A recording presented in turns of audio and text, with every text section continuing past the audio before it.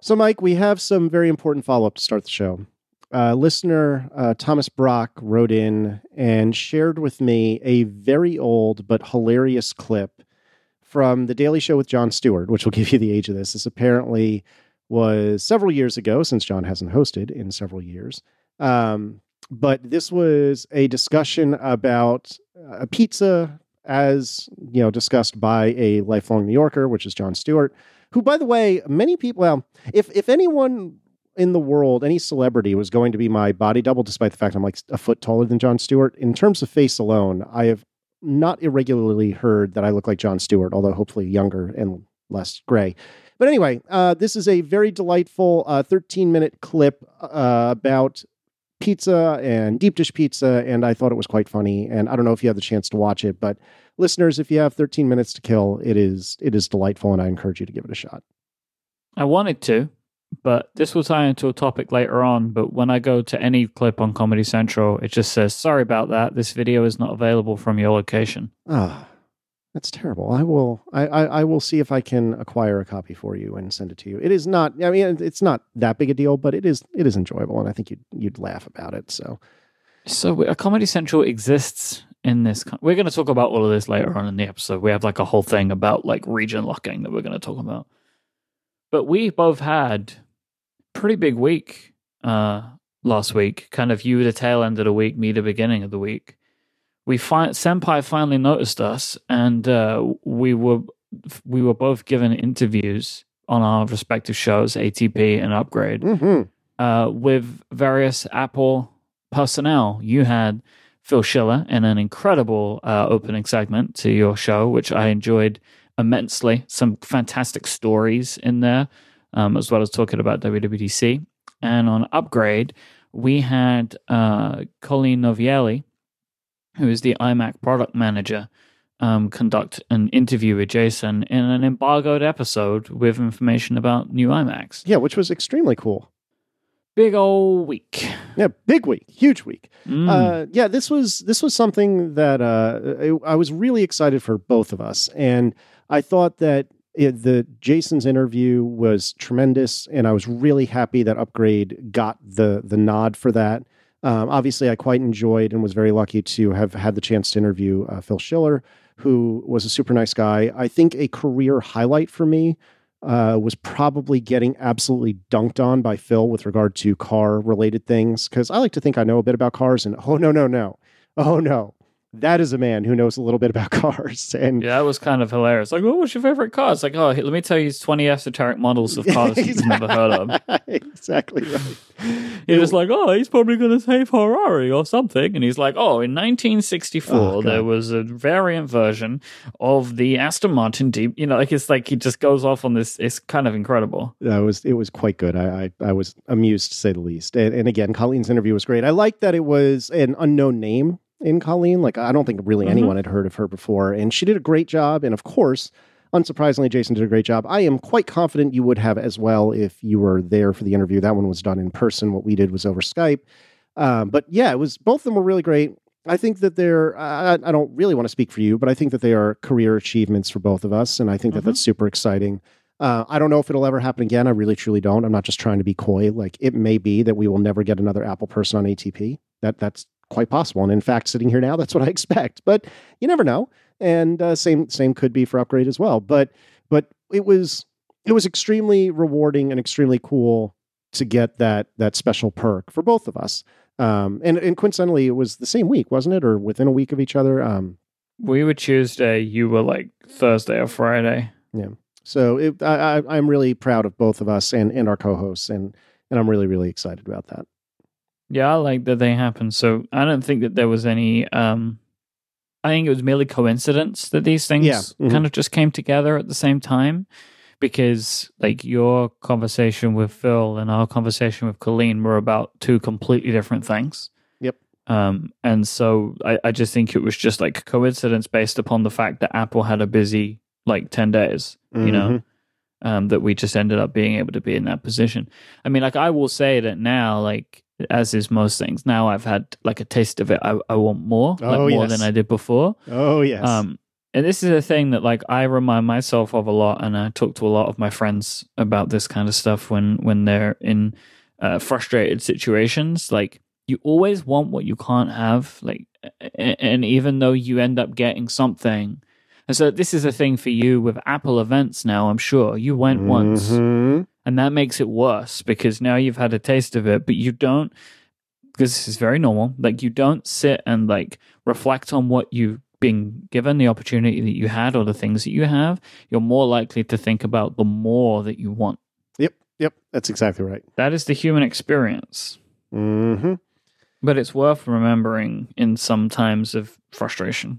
Yep, but we are both, all of us and our co-hosts are extremely thankful and really, really lucky. And I'm really happy that we had that opportunity.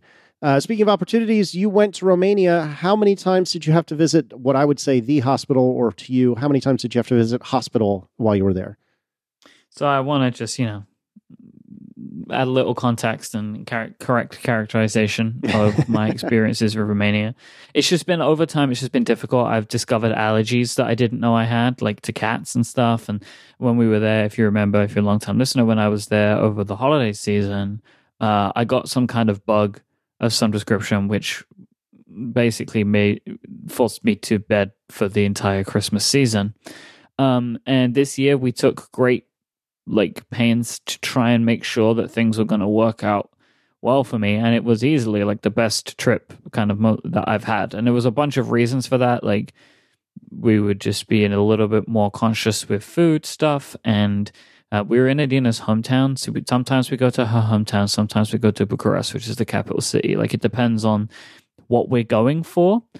And so this time was to Adina's hometown, and we stayed in a hotel there, which I'd never done before, which was great because it allowed me to be able to go away to work. Like the plan was always that I would be recording Upgrade and Connected in Romania.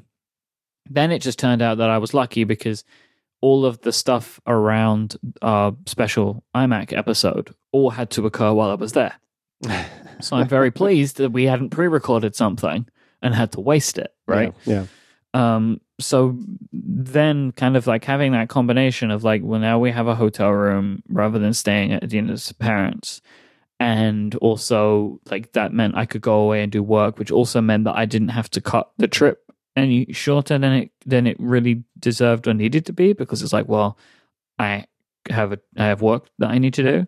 All of that combination kind of led to it being a really successful trip. We had like it was funny, we had like this big meal, which was our kind of sorry you couldn't make it to the wedding, here we are kind of meal, right, for some like friends and family. And that was just like, I think we were in this restaurant for like 5 or 6 hours, and I've just spent most of the time just quiet, just like not really speaking to anyone, just like smiling and nodding, shaking hands. And it was just kind of, it was like it reminded me of like when I first used to go there, because now like everyone's kind of got into a groove, and it doesn't feel strange, but this was like, it was a little bit more intense than usual.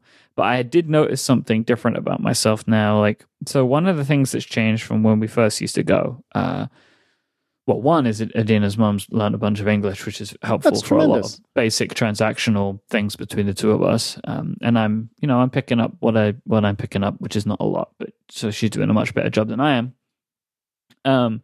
So that's useful for a lot of situations. But when there are conversations going on in Adina's family and I'm there, it used to be that like Adina would like translate everything for me. But we do a lot less of that now, unless really it's a conversation that involves me in some way. So, I'll spend time, I'm kind of just like hanging out. Maybe there's a TV on and I'm watching the TV, or I'm like hanging out on my phone or whatever when people are chatting, and everyone's kind of cool with that. Everyone understands like I'm not being rude, but like no one's speaking to me, like it's just like I'm kind of just like there.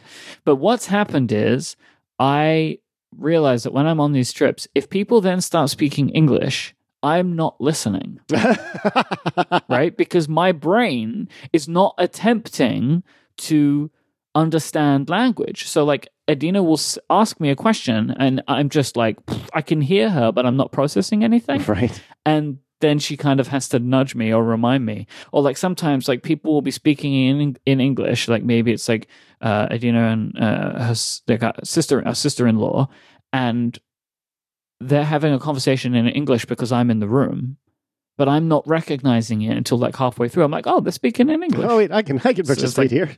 Totally wasted for them because they do it very kindly, because it's like, oh, they will speak in English. So, I mean, it's way easier for them not to, but they'll speak in English. So like I can be involved. Right. But it's just funny where like then my brain just makes no attempt to try and understand, which is a really fascinating thing, really. Yeah, it's funny how you can just tune that all out. And I've certainly been in situations where I'm tuning out the stuff around me for sometimes good reasons, sometimes bad. And then, somebody, Aaron will be like, hey, Casey. And oh, huh?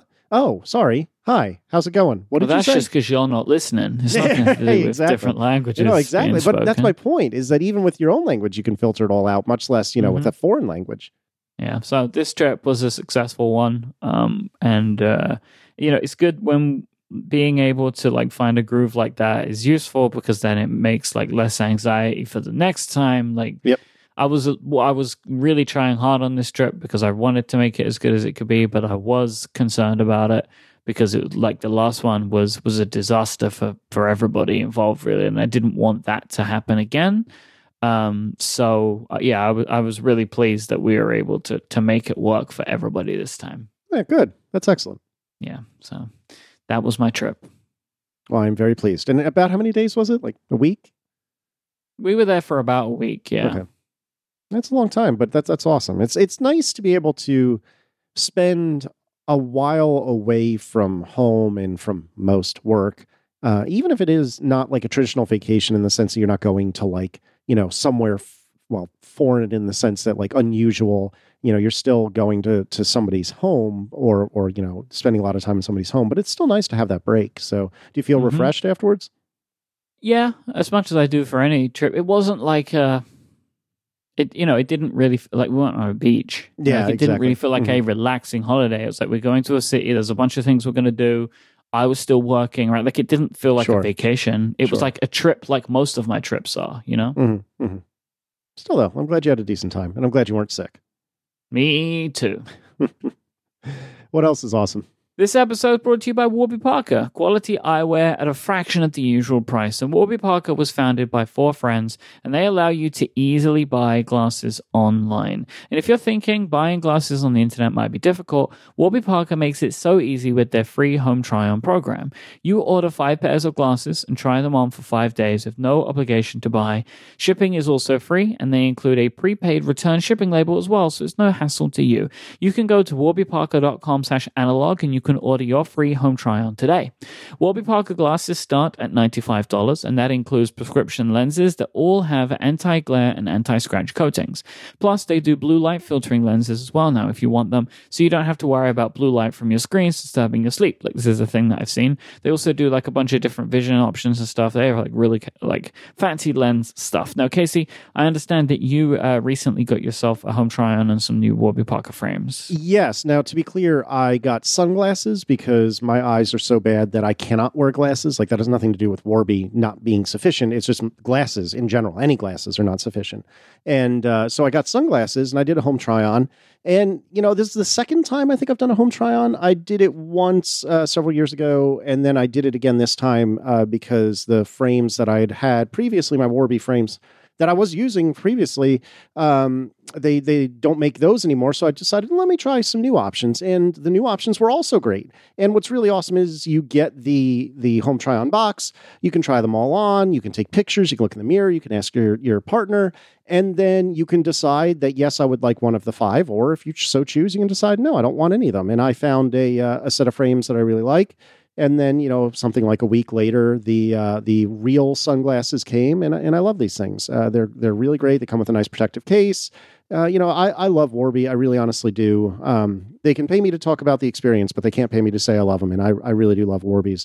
I really think they're good looking glasses that are sturdy and that don't cost a lot of money. And the whole experience is just really delightful. So I genuinely recommend it. Listeners of this show can go to warbyparker.com/analog and order a free home try-on kit today. Once you've done that, go check out the Warby Parker app. They've built an awesome home try-on companion, which allows you to create a quick video of you wearing all the frames so you can share with your family and friends so they can help you choose. And if you have an iPhone 10, you can use their brand new Find Your Fit feature, which is incredible. It uses the True Depth camera to measure your key facial features. Then Warby Parker will recommend to you around 12 frames that will best fit your face. The process is seamless, it takes only a few seconds, and you can even see what the glasses look like on your face using AR. It's wild. It's time to upgrade your glasses experience. Go to warbyparker.com/analog to order your free home try-ons today. Thank you so much to Warby Parker for their support of this show. Excellent. Now, I have a question that's going to sound snarky, and I really, truly don't mean it that way. And this is the sort of thing I would make fun of you for, but I'm really curious about this. So as we record, it was just yesterday that Apple had their big video event where they talked about Apple TV Plus and Apple News Plus, I think, and all the other media-related stuff.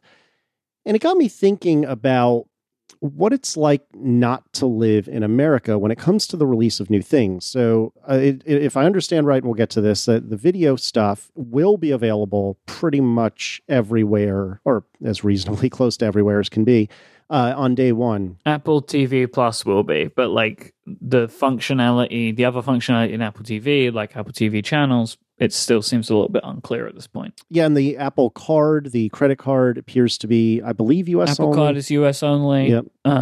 Yeah, and because one of the reasons, as well as needing a credit card partner, Apple Pay Cash or Apple Cash is still not available here. So yeah, there's like a bunch of underpinning stuff that they need to put into place. Plus, Apple News isn't available until later in the year. Yeah, Apple News Plus. Right. So this got me thinking, what is this like for Mike? We've talked about this a little bit in the past, but I wanted to kind of, open this back up, I guess, open this wound one more time. Sorry. And talk about it because it's fresh in my mind. And it got me thinking, as an American, what is it that I didn't have that I really, really wanted?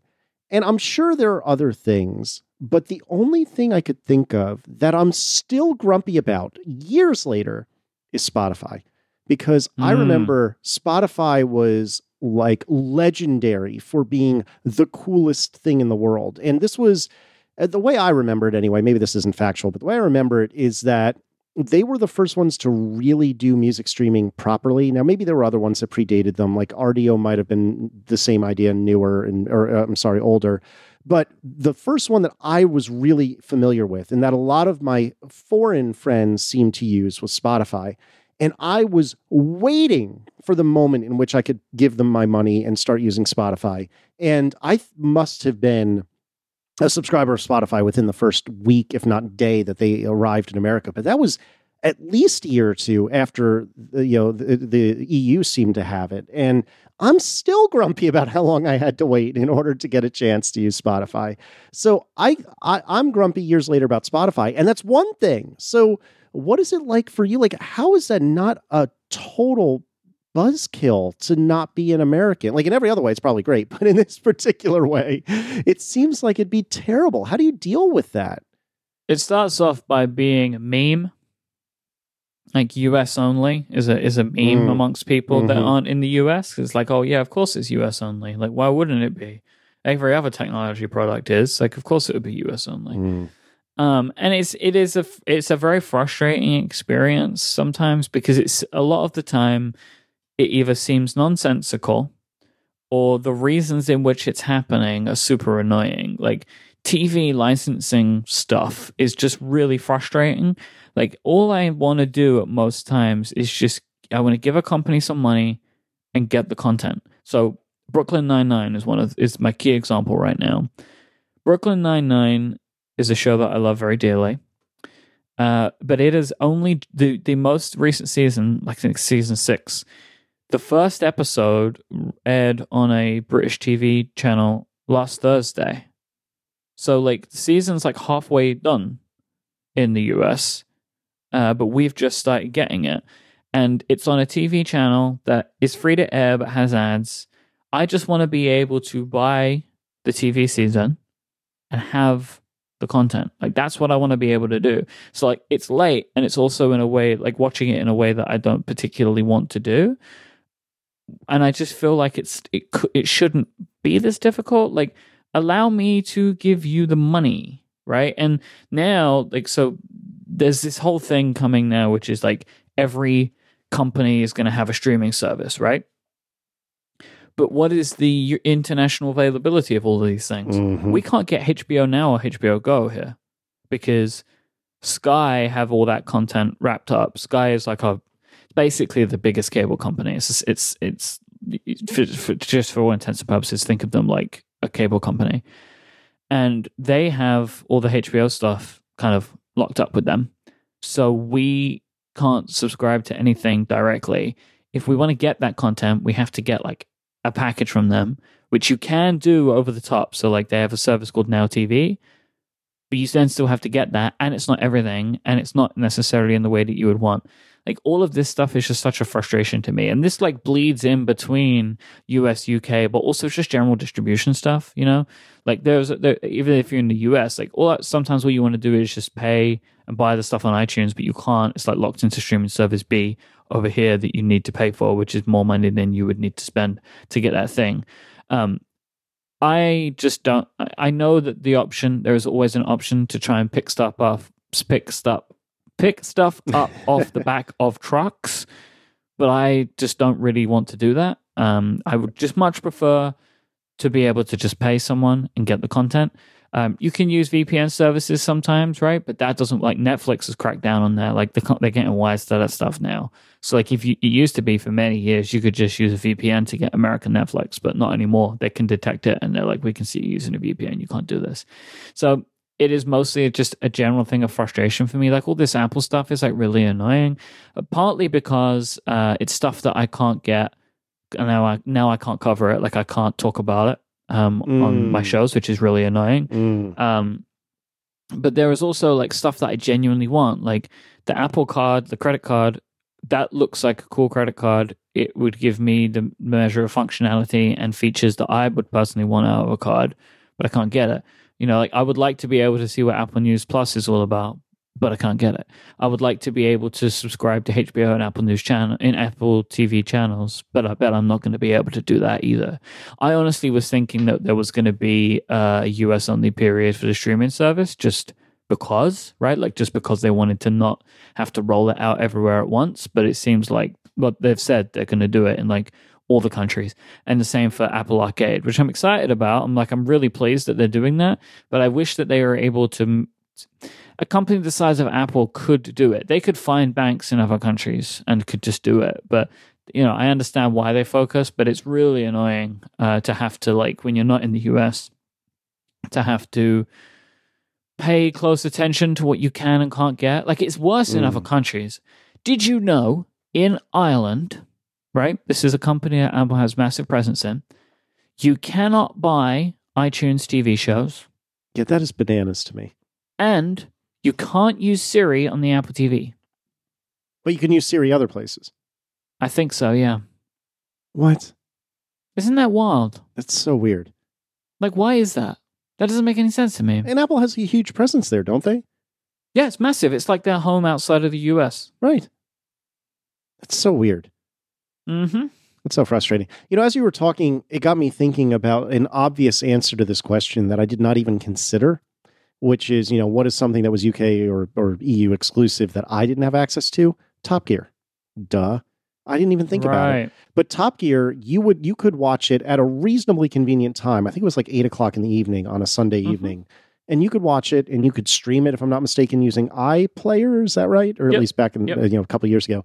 And meanwhile, for a long time, it was just straight up unavailable in the US. Then for a while, it would be available on BBC America, but they would change the music because they had only licensed the music for broadcast in the UK, which sounds silly, but actually makes a really big difference because the music is so well done in Top Gear. And so the music would be different, and then they would also throw in commercials, which was frustrating because Top Gear, as it airs in the UK, is just an hour or thereabouts straight with no commercials. Would they edit it down to fit into a 1 hour block? Yeah, I believe that's right. If memory serves, They would edit a bunch of stuff out, which was really frustrating.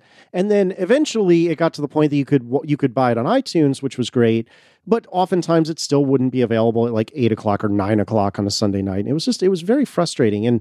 And it seemed, from my point of view as a consumer, like, yes, I understand that licensing is a thing and there's a lot more to this than meets the eye. But as a consumer, it's exactly what you said, Mike. Like, I would have given all the money to be able to just stream on iPlayer from America right off the bat. And just like you were saying, like, I'm sure there were ways I probably could have, like, I don't know, used your login or found a UK VPN or done some, like, hopped on one foot and turning in as you would say, anti-clockwise circle while patting my head. And maybe that would have worked. But just take my money and let me watch Top Gear. That's all I want. Like, it shouldn't be that hard. And that was one thing, this and Spotify are two things. I can't fathom what it's like for you for all of these different things. But to turn this frown upside down, hopefully, are there some UK exclusives that you're really thankful for? So an example of this that I thought of is that when I was there almost a year ago now, which seems like it was yesterday, for your wedding, I could use Apple Pay effectively everywhere. And it was real annoying because it's gotten a lot better in the last year to 2 years here in America, but it's still by no means effectively everywhere. Like, it's still a consideration when I go to pay for something. So I would assume that one of the things that works well for you is Apple Pay in general. You had mentioned Apple Pay Cash not being a thing earlier, which is the kind of person-to-person payment system. But are there other things, and it doesn't necessarily have to be Apple related, but are there other things that are UK or EU specific that you're really thankful for? Please don't. Sorry. No, I'm not. I'm sorry. I don't mean that. I wish I could tell you I was trolling you, but, well, I guess I was, but not on purpose. Sorry. Quick aside. It's time for an aside. We are recording, as Casey said, on Tuesday, and like basically our entire government is imploding right now, trying to work out what we're doing about Brexit. Neat. But I kind of just wanted to mention the fact that I am 100% completely just enraptured by the news, the Brexit stuff. Like, I can't stop thinking about it. I can't stop going on web pages about it. Like, it's changing on a daily basis. I have absolutely no faith in anybody in my country to be able to do anything about it. Like, it's a real mess over here. All right, so moving on from that. I couldn't think of like particular services because honestly, like you mentioned, we have like the TV channels like iPlayer, which is the BBC one, and then we have ITV and Channel 4. They're like the big kind of like terrestrial television ad-supported networks that everybody kind of just gets for free. Here, they're like the main ones.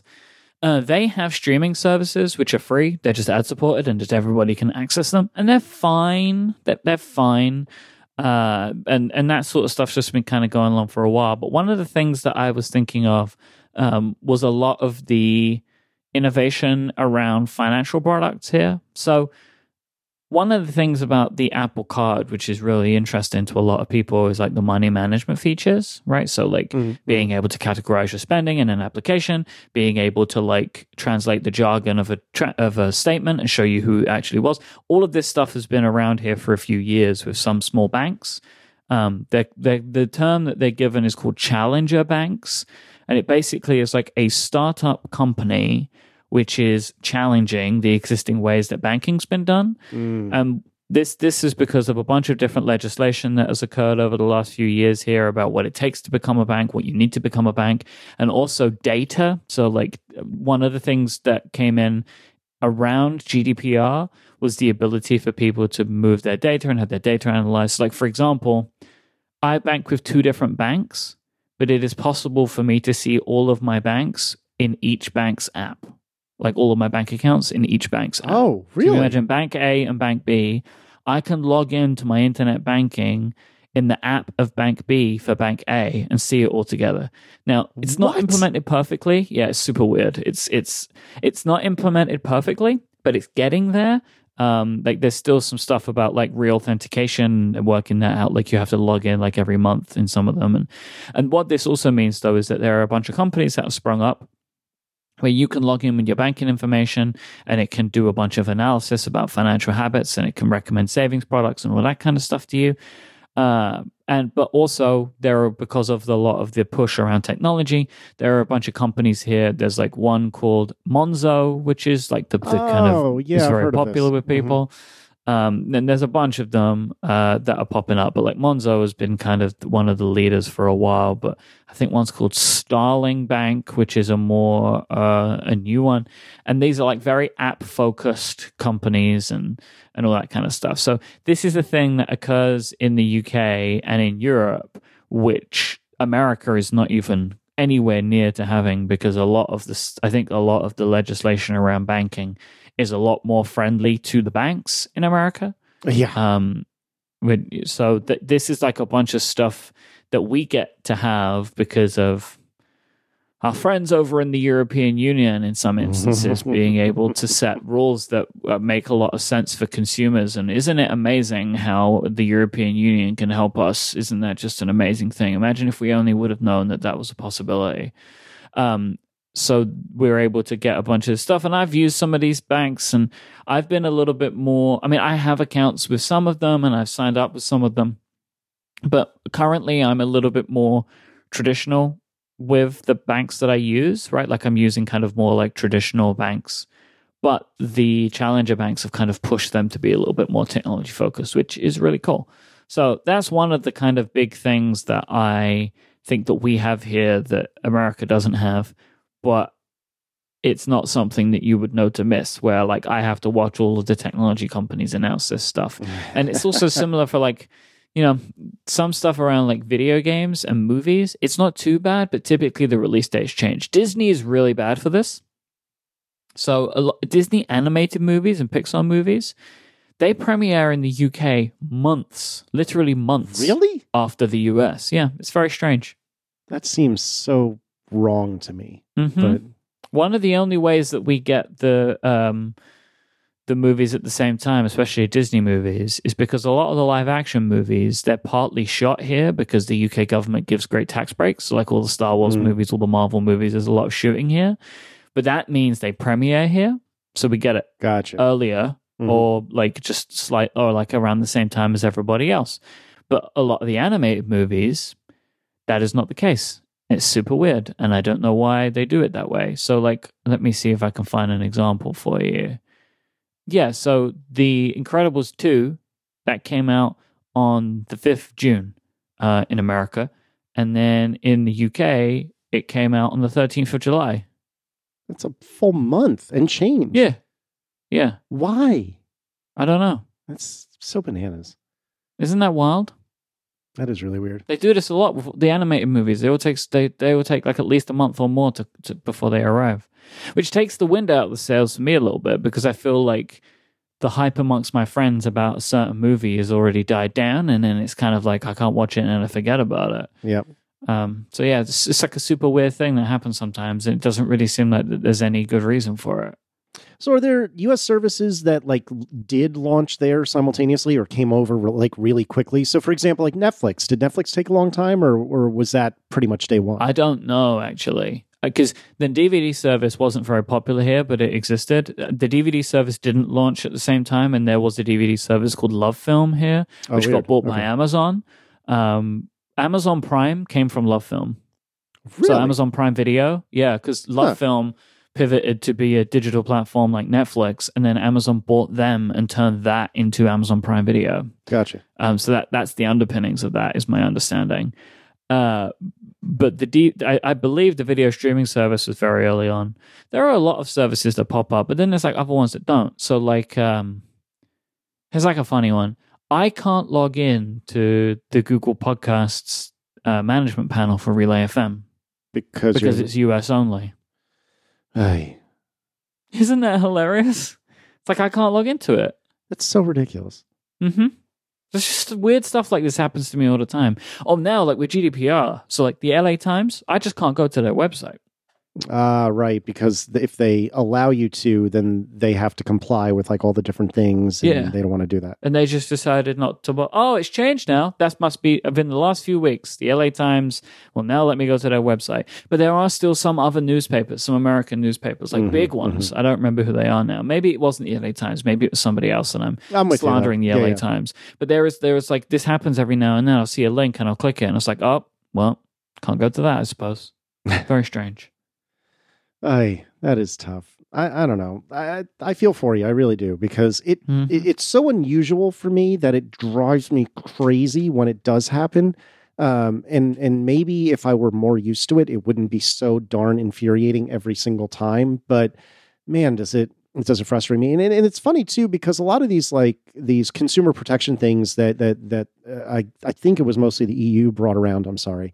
That enable stuff like these, these banks that you were talking about. I end up oftentimes getting wind of them because I have enough friends like you in the UK. So I remember when we were all in Austin for your bachelor party, the UK contingent was talking about, what was the name of the competitor bank? Like some with an M, I think. Monzo. And then Revolut, I think, was another one, if I'm not mistaken. And they were just singing the praises of these banks because here they were in America, and I guess these banks like didn't charge foreign transaction fees or something along those lines. I'm probably getting the details wrong. Yep, no, you're true. Yeah, and so then meanwhile, I go to the UK, and when I spend any money, I'm getting dinged by my bank's foreign transaction fees, which were significant enough to be frustrating, particularly when you're buying expensive plane tickets from British Airways, which I think they tried to charge me in dollars, but somehow there was still a foreign transaction fee. I don't know how that happened. But anyways, that stuff adds up. And I remember the UK folks being really enthusiastic about these banks like Monzo or whatever it is, and Revolut or whatever it is. And I'm definitely jealous of that stuff.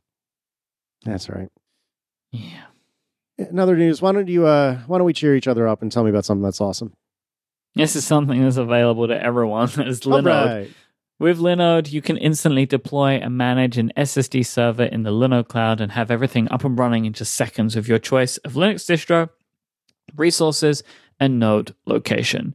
It doesn't matter if you're working on your first server or deploying a complex system, Linode are the folk to go to. They offer the fastest hardware and network with outstanding customer support if you ever need any help. It's super easy to launch a Linode cloud server, and their block storage is now available in Newark, Fremont, Dallas, Atlanta, Frankfurt, London, and Singapore, and soon coming to Tokyo as well.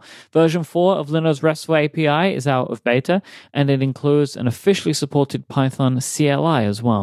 And right now, Linode are hiring. If you want to learn more and check out what they're looking for, go to linode.com/careers. Linode has pricing options available to suit everyone for their virtual servers. Their plans start at just 1 gigabyte of RAM for $5 a month, and they offer high memory plans starting with 16 gigabytes of RAM as well. And Linode has a special offer for you. As a listener of this show, you can go to linode.com/analog and use the promo code analog2019 to get $20 towards any Linode plan. On the 1 gigabyte of RAM plan, that is 4 free months. And with a 7-day money-back guarantee, you have nothing to lose. So give them a try today. That's linode.com, linode.com/analog, and promo code analog2019, analog2019 to learn more, sign up, and make the most of that $20 credit. Our thanks to Linode for their continued support of this show and Relay FM. So I think we talked about this recently, but I wanted to kind of get a reading of what your temperature was on this sort of thing in light of this event that happened as we record yesterday. So given that this Apple event was mostly about video and stuff like that, how do you consume media? And it doesn't necessarily mean video only, but how do you consume media these days? And what are you watching these days? When are you watching it? How are you watching it? And so I'll kick us off by saying, as I've talked about ad nauseum, I use Plex for pretty much everything. Anything that, if I'm ever to buy a movie, I typically buy a Blu-ray and then rip it and put it in Plex because it is so much more convenient for me to have everything there than it is to actually put in a disc. I do occasionally use Netflix. Aaron and I just finished rewatching all of Scrubs, which I highly recommend. I do think it keeps up. It's visually awful to look at because it's all standard def, or almost all of it is standard def, but I think the jokes... How are the final couple of seasons? Oh, those don't exist. Those don't exist. I stopped on 7, 8, something like that. Wherever it was, Well, I don't want to give anything away, but wherever it was that they thought the show was going to end, and then it ended up that they did a couple more seasons, we just stopped where the original ending happened, if that makes sense. But I definitely recommend it if you've never watched it, or even if you have watched it. I love that show. It's probably my favorite comedy ever. And like I said, we just finished rewatching that. We did that via Plex. And we're now, it's funny you bring this up earlier.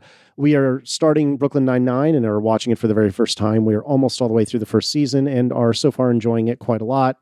Damn. That is also happening via Plex. We pretty rarely go out to the movies. Where is this stuff coming from? Some of it I have, some of it is from friends and their Plex accounts. All right, cool. I'm not trying to knock on you here. Not at all. There's no some of it I got, some of it I don't. And then with movies, we don't watch movies very often. At most once every couple of weeks, I'd say. But typically, we're in the midst of binging some TV show, and we just watch that.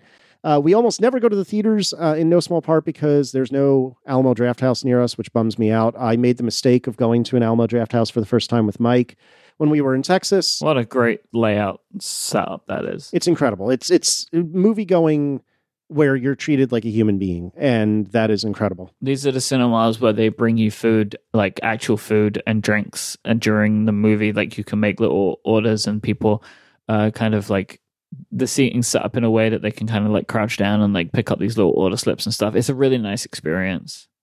And everything's nice and comfortable. Oh, totally. And it's not terribly cheap, but if you're going to go to a movie, this is the way I would want to do it. And all the movie theaters by us are standard movie theaters that, they have stadium seating, which was a big innovation, 15 years ago, but now is not particularly remarkable. And so we almost never go out to movies, don't watch that many movies. So in summary, for us, it's basically Plex, a little bit that we DVR. We do still have cable. We do DVR a few things, but it's mostly Plex and a little bit of Netflix mixed in. How do you watch stuff? Still, I think probably the most amount of video that I personally consume is still YouTube. Like that is kind of just where I've been for a while. Like I follow a lot of YouTubers and I consume many hours a week, many hours a week, sometimes multiple hours a day. Like, and I'll watch stuff like in the morning, watch when I'm kind of eating lunch, and typically I'll watch a bunch of videos before I go to bed.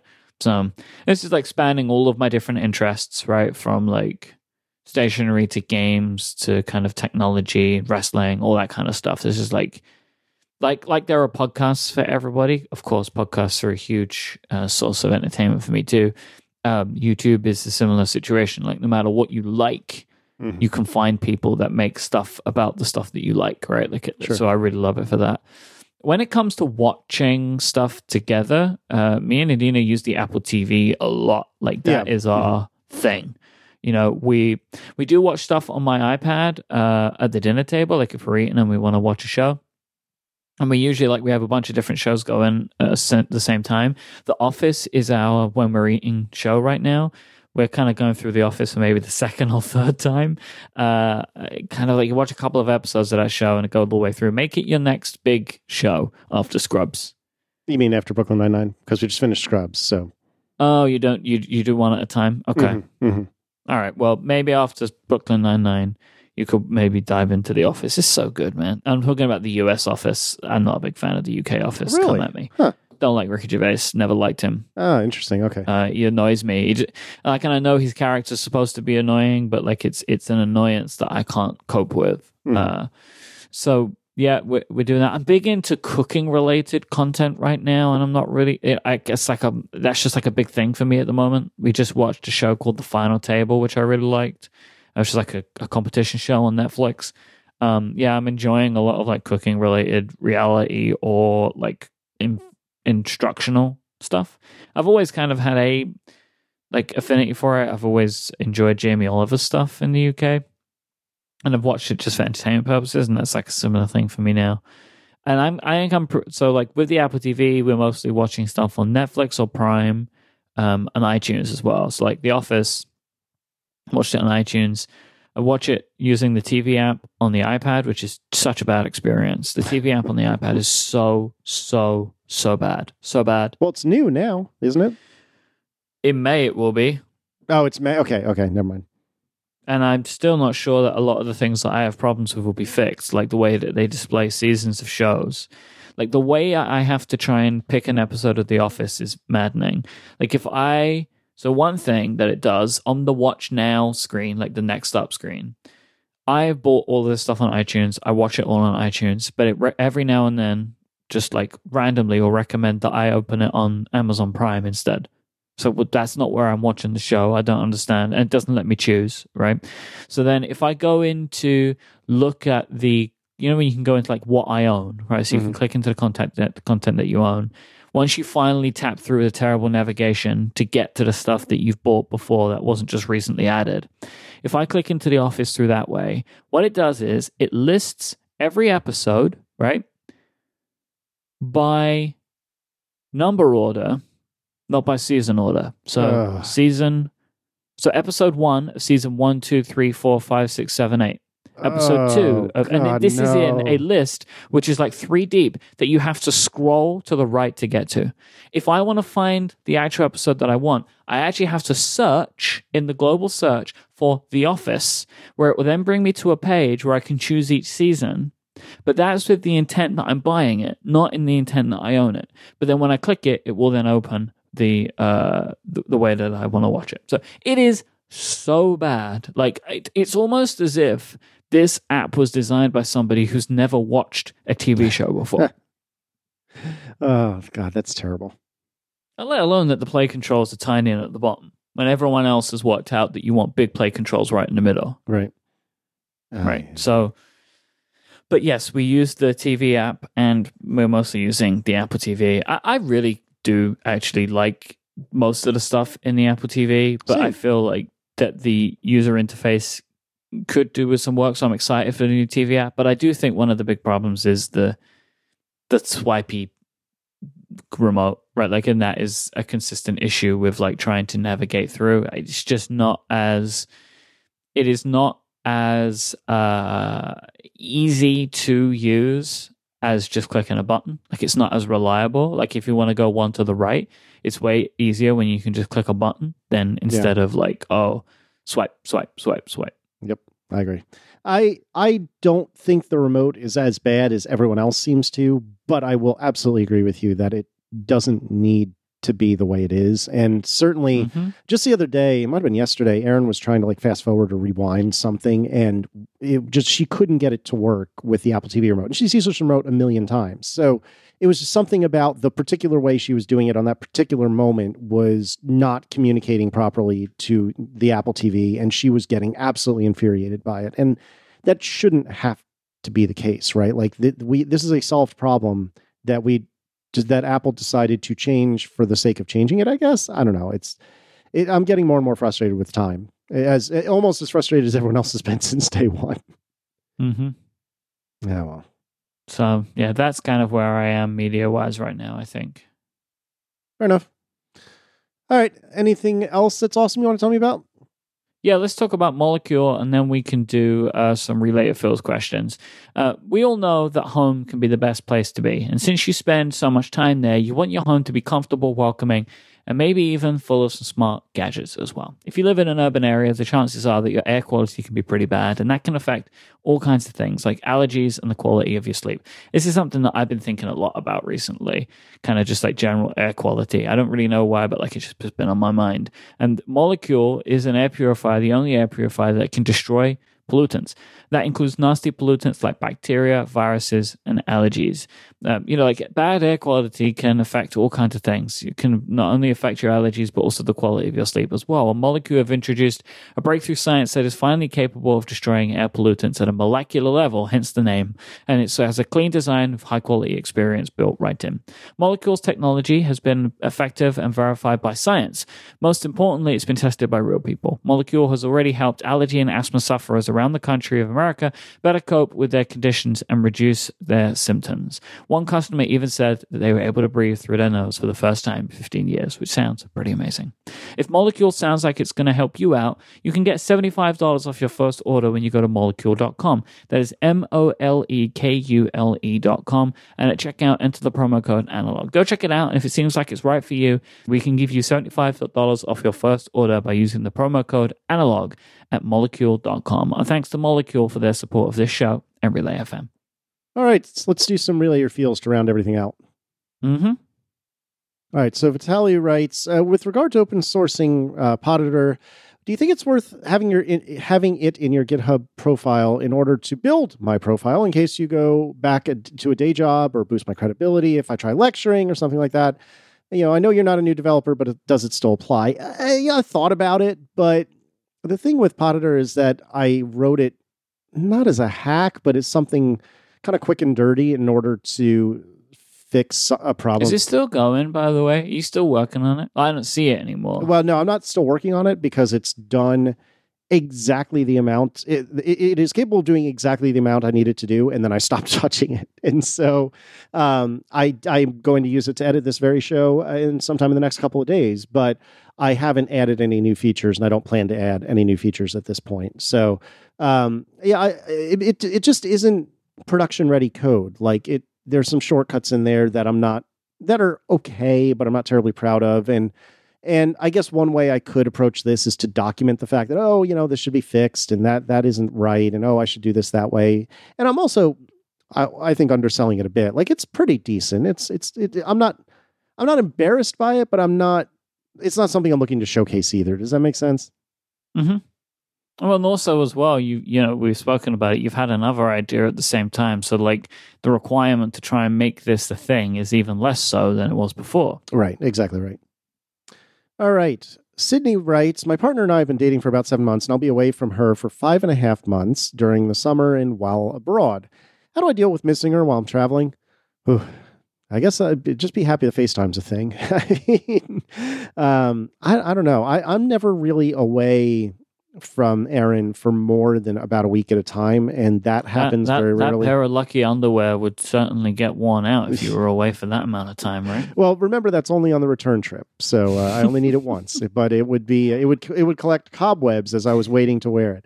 Now I don't know what to say about this, to be honest. I think Mike is probably better equipped to talk about this because you're away from Adina not only more often but for longer stretches a lot of times. But for me, I just try to make sure that I'm sending texts, whenever I have the moment to do so, that I'm FaceTiming whenever I have the opportunity to do so. And I also like making sure that I have a handful of really lovely pictures somewhere on my phone that I can flip through if I'm feeling like I'm missing her or the kids. So that's the best I've got, which I know is not terribly helpful. Mike, do you have something more useful? I don't have, I think, specific advice that can help with such a long span of time. I mean, I'm assuming that this is going to be a period of time where you're going to be apart for a long time without seeing each other. Like this 5.5 months feels like a thing that is not going to be, we'll see each other every month. Yeah. It's going to be difficult. Like, if you've been together for 7 months and then you're going to be apart for 5 months, like that's wild. Like that's a big thing to do. Mm-hmm. I think that one of the things that you need to do beforehand is like sit down and understand like what do each of you need during this period of time. How much contact is the right amount of contact for you both? Because it sounds like you're both going to be busy as well, especially if you're traveling. Like understand the needs of each other. Like if a FaceTime call every day is what's needed, well, then you're going to have to work out a way together to make that work, especially with any time zone changes.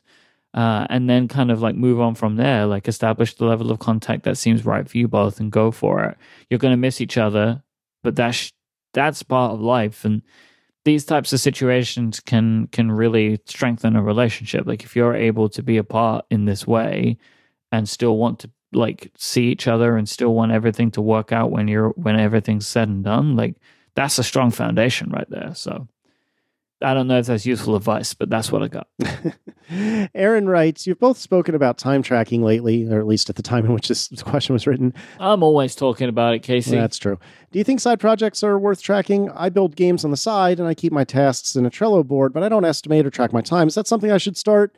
Yes. I don't see that time tracking has really made a big difference in my life. And I'm not interested in going into the you're why. A moron. Perhaps. I'm not interested in having that debate right now, but I will leave Mike to answer this question because I think Mike has more robust feelings about this. Strong opinions. You're not a moron.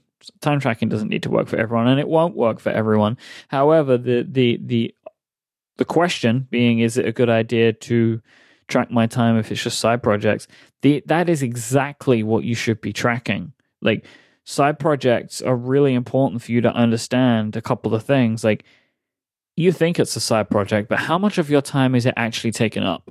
And then at that point, what decisions do you need to start making about the way you're spending your time and about the way that you value this project, right? Like, these are the decisions that you're going to need. Sometimes people don't want to do it because it's going to maybe show them some harsh truths, but I think that these are important to understand. I think you should 100% be time tracking any side projects. I think it's really important, and you'll be doing yourself a disservice if it's not something you're keeping a better track on. You really should be understanding what is going into this project, because then it might help you understand a little bit more about what you want those results to be.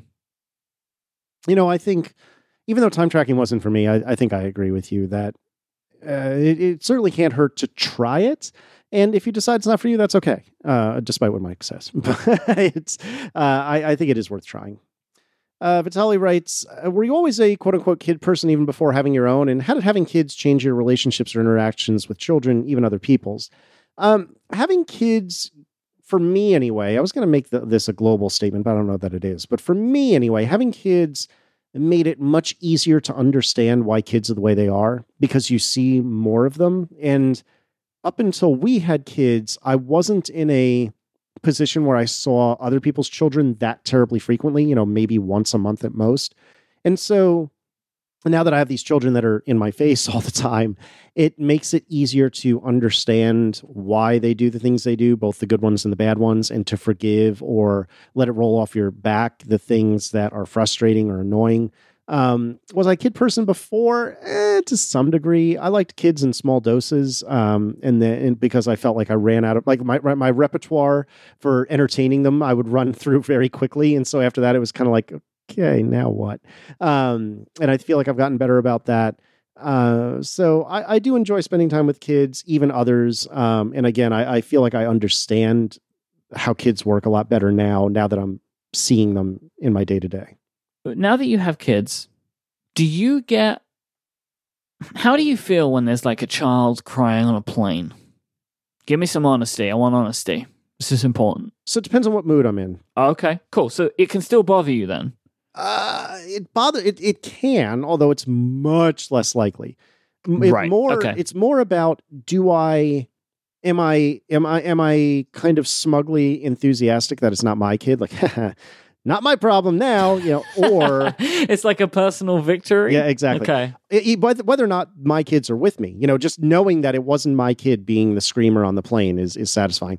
But then if I'm in a better mood and feeling less selfish, sometimes that stresses me out a little in the sense of like, oh God, I know what they're going through. And even more so if I'm in a really good mood and feel like I want to help, how can I assist this process? Because I feel like that's the right thing to do, but depending on the parent and the kid, that can be very off-putting, So as an example, like let's say I have M&Ms in my bag and I'm probably not going to eat them. And I just bought them, yesterday. I could offer those M&Ms to this crying kid, but what if they've never had M&Ms before? What if the parents are very specific about when they give the kid M&Ms? What if they're allergic to the M&Ms? So there's like, it becomes complicated quickly because you want to be able to help. Or like even another example is like, there's been many times I've seen crying kids in airports or something. And I want to be like, look, do you want me to just hold this kid for a few minutes so you can have a break?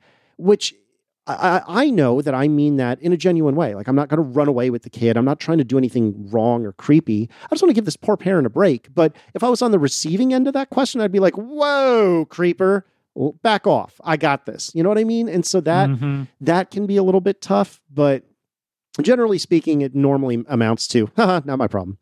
Yeah, see, because I am becoming more of a kid person as I think my biological alarm clock went off a while ago, and now like I just desperately want children.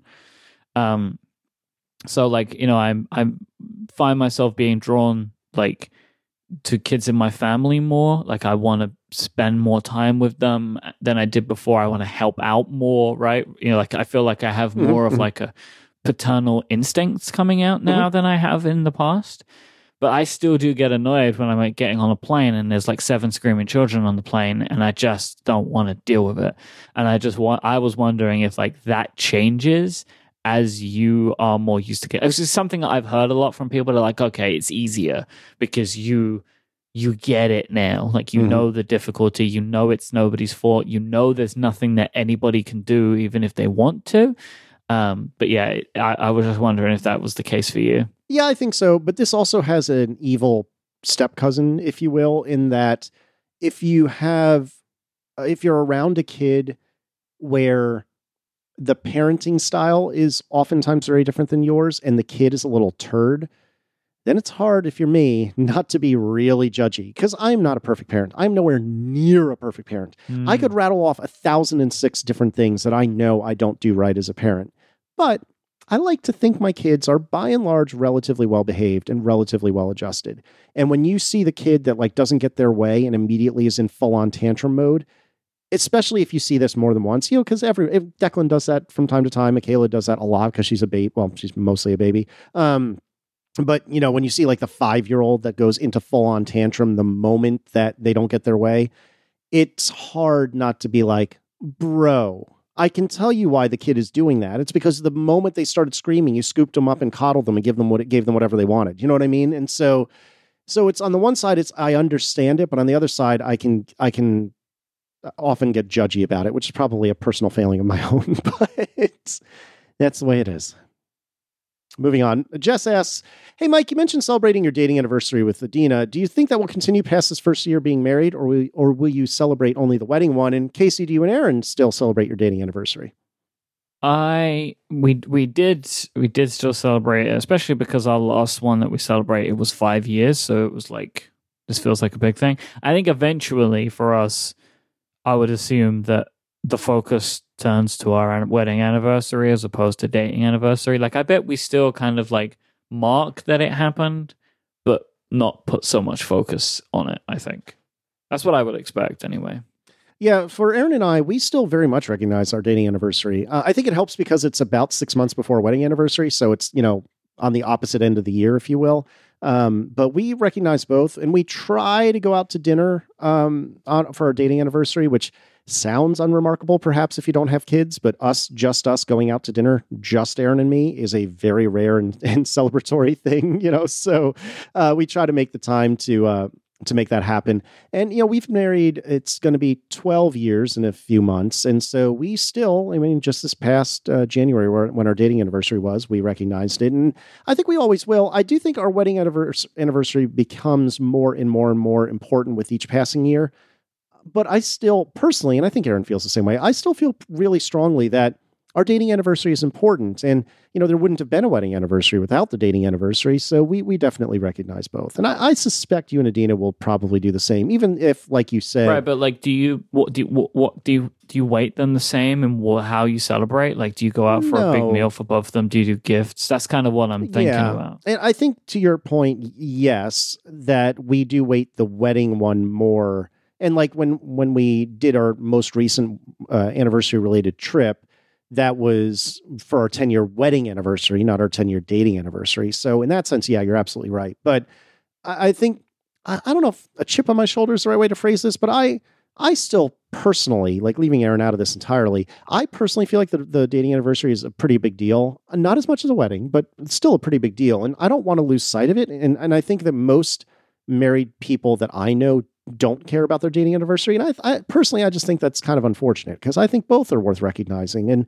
again, maybe it's the particular circumstance with me because it is, 6 months offset or thereabouts. And so that makes it nice to have like, twice a year on, 6 months apart, have a moment where I can make sure I'm really appreciating Erin for all the wonderful things that she is and does for the family.